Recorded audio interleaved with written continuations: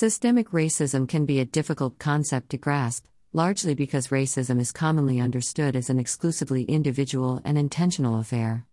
Thus, most Americans begin with an idea of racism as personal prejudice toward those of different skin color and then are left imagining how this intentional prejudice can somehow become a property of systems, institutions, or social structures. In the end, many are left believing systemic racism is a grand conspiracy of racist individuals, or an ethos which pervades a society, or a set of explicit laws and basic assumptions hidden somewhere deep in the books. Others, alternatively, tend to think of systemic racism as any policy, whether state or private, which leads to or preserves racial disparity. This is a contender, to my lights, as the racial distribution of harm and or advantage should certainly be recognized as a measure of a policy's success. But is, for example, every fee hike or price increase a racist act? Centering subordinated circumstances and the victim perspective for systemic racism. A key to properly understanding the concept of systemic racism can be found in Charles Hamilton and Stokely Carmichael's classic presentation of the difference between individual racism and institutional racism. We read in their 1967 text, "When white terrorists bomb a black church and kill 5 black children, that is an act of individual racism, widely deplored by most segments of the society. But when in that same city, Birmingham, Alabama, 500 black babies die each year because of the lack of power, food, shelter, and medical facilities, and thousands more are destroyed and maimed physically, emotionally, and intellectually because of conditions of poverty and discrimination in the black community, that is a function of institutional racism. When a black family moves into a home in a white neighborhood and is stoned, burned, or routed out, they are victims of an overt act of individual racism which most people will condemn. But it is institutional racism that keeps black people locked in dilapidated slum tenements, subject to the daily prey of exploitative slumlords, merchants, loan sharks, and discriminatory real estate agents. The society either pretends it does not know of this latter situation, or is in fact incapable of doing anything meaningful about it." Black Power, Politics of Liberation, p. 4. The important move here is to center the subordinated circumstances and inferior conditions suffered by Black Americans, rather than centering the racist ideas and racist acts of individual discriminators. This distinction roughly parallels Professor Alan Freeman's distinction between the perpetrator perspective and the victim perspective of discrimination.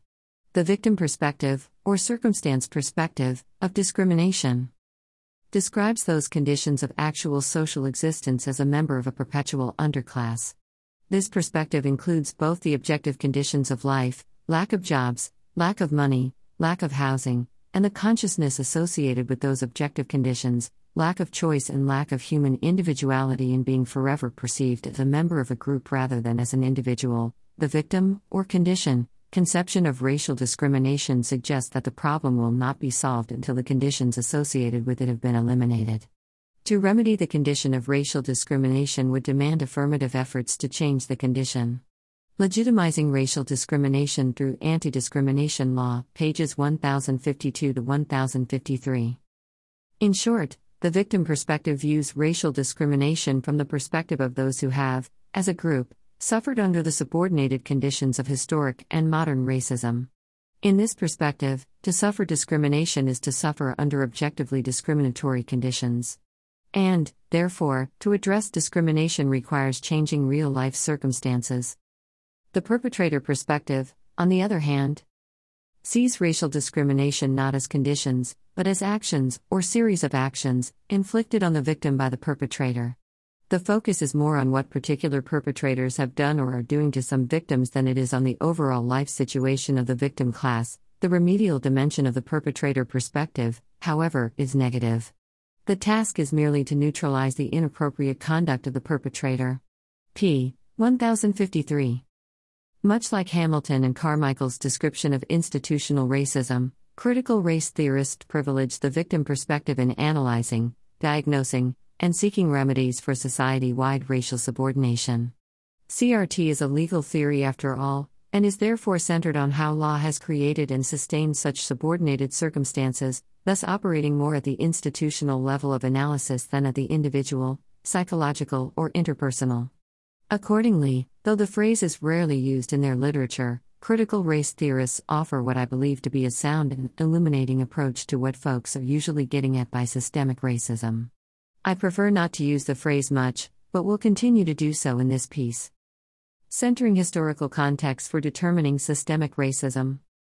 For example, when CRT founders Mari Matsada, Charles Lawrence III, Richard Delgado, and Kimberly Crenshaw answer what is critical race theory, they include a statement on the context and causes of racial group inequality that I think perfectly captures the concept of systemic racism. Critical race theory challenges a historicism and insists on a contextual/historical analysis of the law. Current inequalities and social/institutional practices are linked to earlier periods in which the intent and cultural meaning of such practices were clear. More important, as critical race theorists, we adopt a stance that presumes that racism has contributed to all contemporary manifestations of group advantage and disadvantage along racial lines, including differences in income, imprisonment, health, housing, education, political representation, and military service. Our history calls for this presumption. Words that wound, p. 2.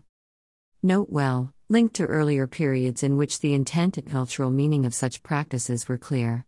This aligns with Charles Lawrence III's cultural meaning test, something which markedly distinguishes the traditional CRT approach from both the individualist approach and the mere disparate impact approach presented at the opening. This description not only privileges the circumstances of people of color, victim perspective, but also appropriately historicizes and contextualizes those circumstances in order to distinguish racial from non-racial impact.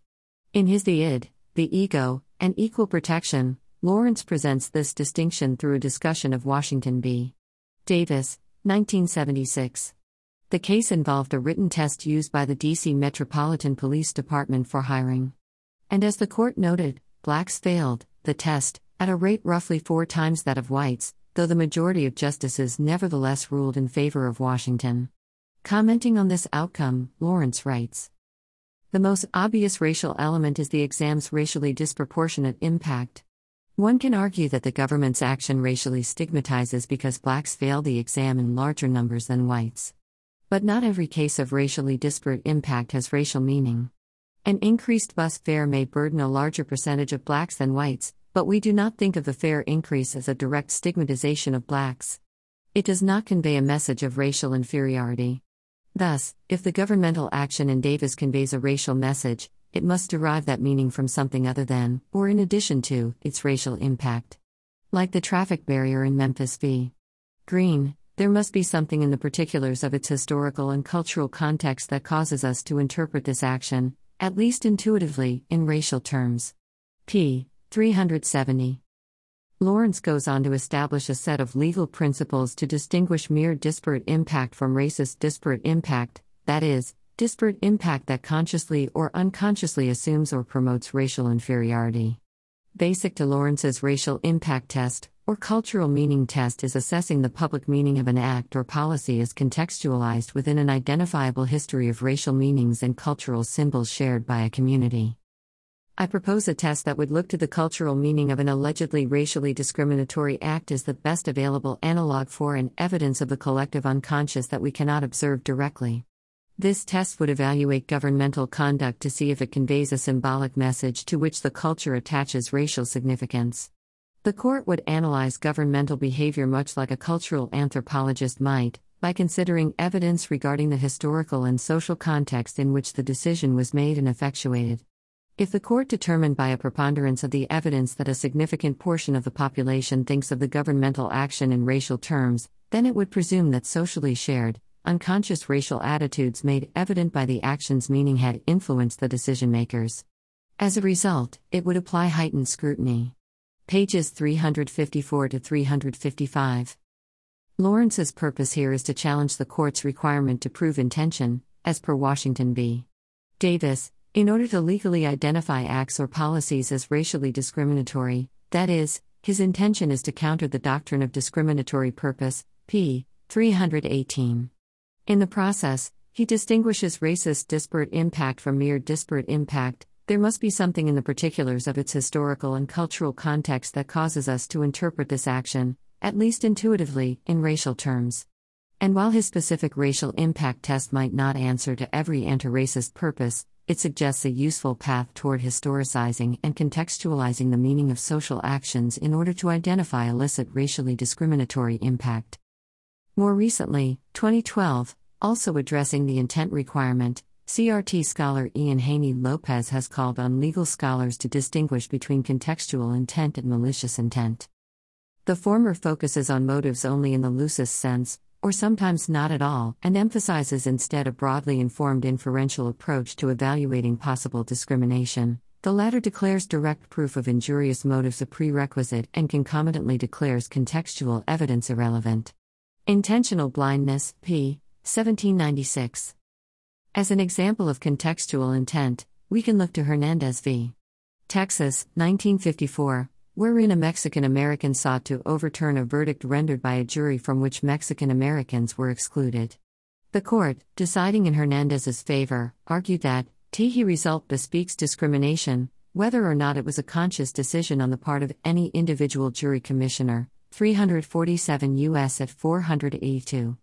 As for malicious intent, an example would be the reasoning of the court in Pers. Admirer of Mass. B. Feeney, 1979, a gender discrimination case wherein the court explicitly premised its reasoning on the legal paradigm of racial discrimination. The court decided against the petitioner, arguing that even if a neutral law has a disproportionately adverse effect upon a racial minority, it is unconstitutional under the Equal Protection Clause only if that impact can be traced to a discriminatory purpose. 442 U.S. at 272, requiring proof of individual antipathy is central to discriminatory purpose. Lopez successfully argues that the intent sought by the court prior to the late 1970s was not a requirement to look into the purpose and psyche of individual decision-makers, seeking proof of malice, but rather to assess the historical context and network of social meanings, including policymakers' knowledge of likely outcomes. Going back to at least Soon Hing v. Crowley in 1885, the court had consistently rejected the need to demonstrate the internal mental states of policymakers to determine violation of the Equal Protection Clause, and to rather focus on the broader social and historical context. The court declared that the rule is general with reference to the enactments of all legislative bodies that the courts cannot inquire into the motives of the legislators in passing them, except as they may be disclosed on the face of the acts, or inferable from their operation, considered with reference to the condition of the country and existing legislation. 113 U.S. 703, 710, 1885, as quoted by Lopez. Lopez explains the import of this declaration. Though the court seemingly announced a general rule that judges cannot inquire into motives, this prohibition did not survive the very sentence that proclaimed it. Rather, the court held that the purposes behind government action could be legitimately considered, so long as judges used a holistic approach to discern governmental motives. For instance, the government's interest in taking a particular course could be inferred from the context in which it acted, stated most broadly as the condition of the country. p. 1794. Further, intent or purpose could also be determined by policymakers' knowledge of likely outcomes. Again, from Soon Hing v. Crowley. The motives of the legislators, considered as the purposes they had in view, will always be presumed to be to accomplish that which follows as the natural and reasonable effect of their enactments. Lastly, Lopez explains this interpretive trajectory in subsequent discrimination cases.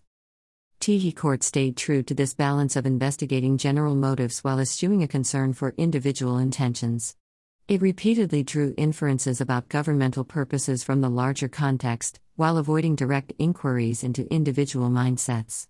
Sometimes this inferential process reflected little more than judicial notice of race relations. In defending the desegregation cases, Professor Charles Black endorsed this style of reasoning, terming the destructive intentions behind segregation matters of common notoriety that should serve as background knowledge for educated men who live in the world. At other times, the justices relied on a more focused examination of surrounding racial patterns, including through the invocation of social science. Perhaps the quintessential example is Brown itself, in its famous footnote 11. Whatever the combination of judicial notice and focused study, the point is that the court did not demand direct proof of subjective mindsets.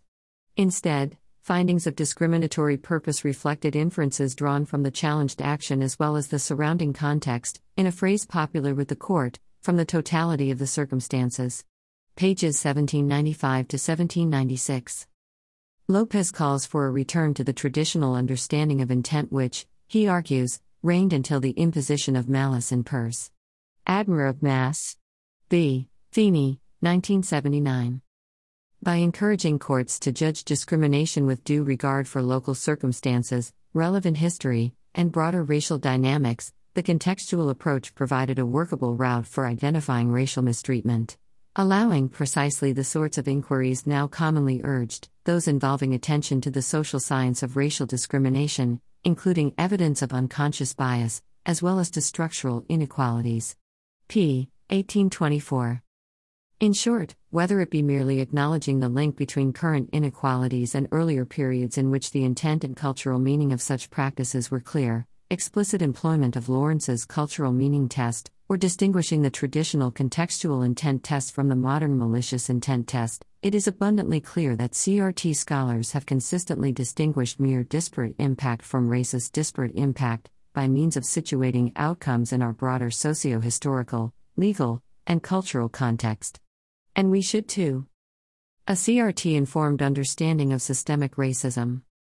Taking as premises Hamilton and Carmichael's centering of subordinated circumstances, Freeman's victim perspective, Lawrence's historicized and contextualized impact test, and Lopez's understanding of contextual intent, I think we can understand systemic racism to be any historic and/or current system of ideas, social philosophies, institutions, policies, and practices which have created and/or continue to perpetuate the subordinated circumstances and inferior conditions of racialized people groups in continuity with our explicitly racialized historical context.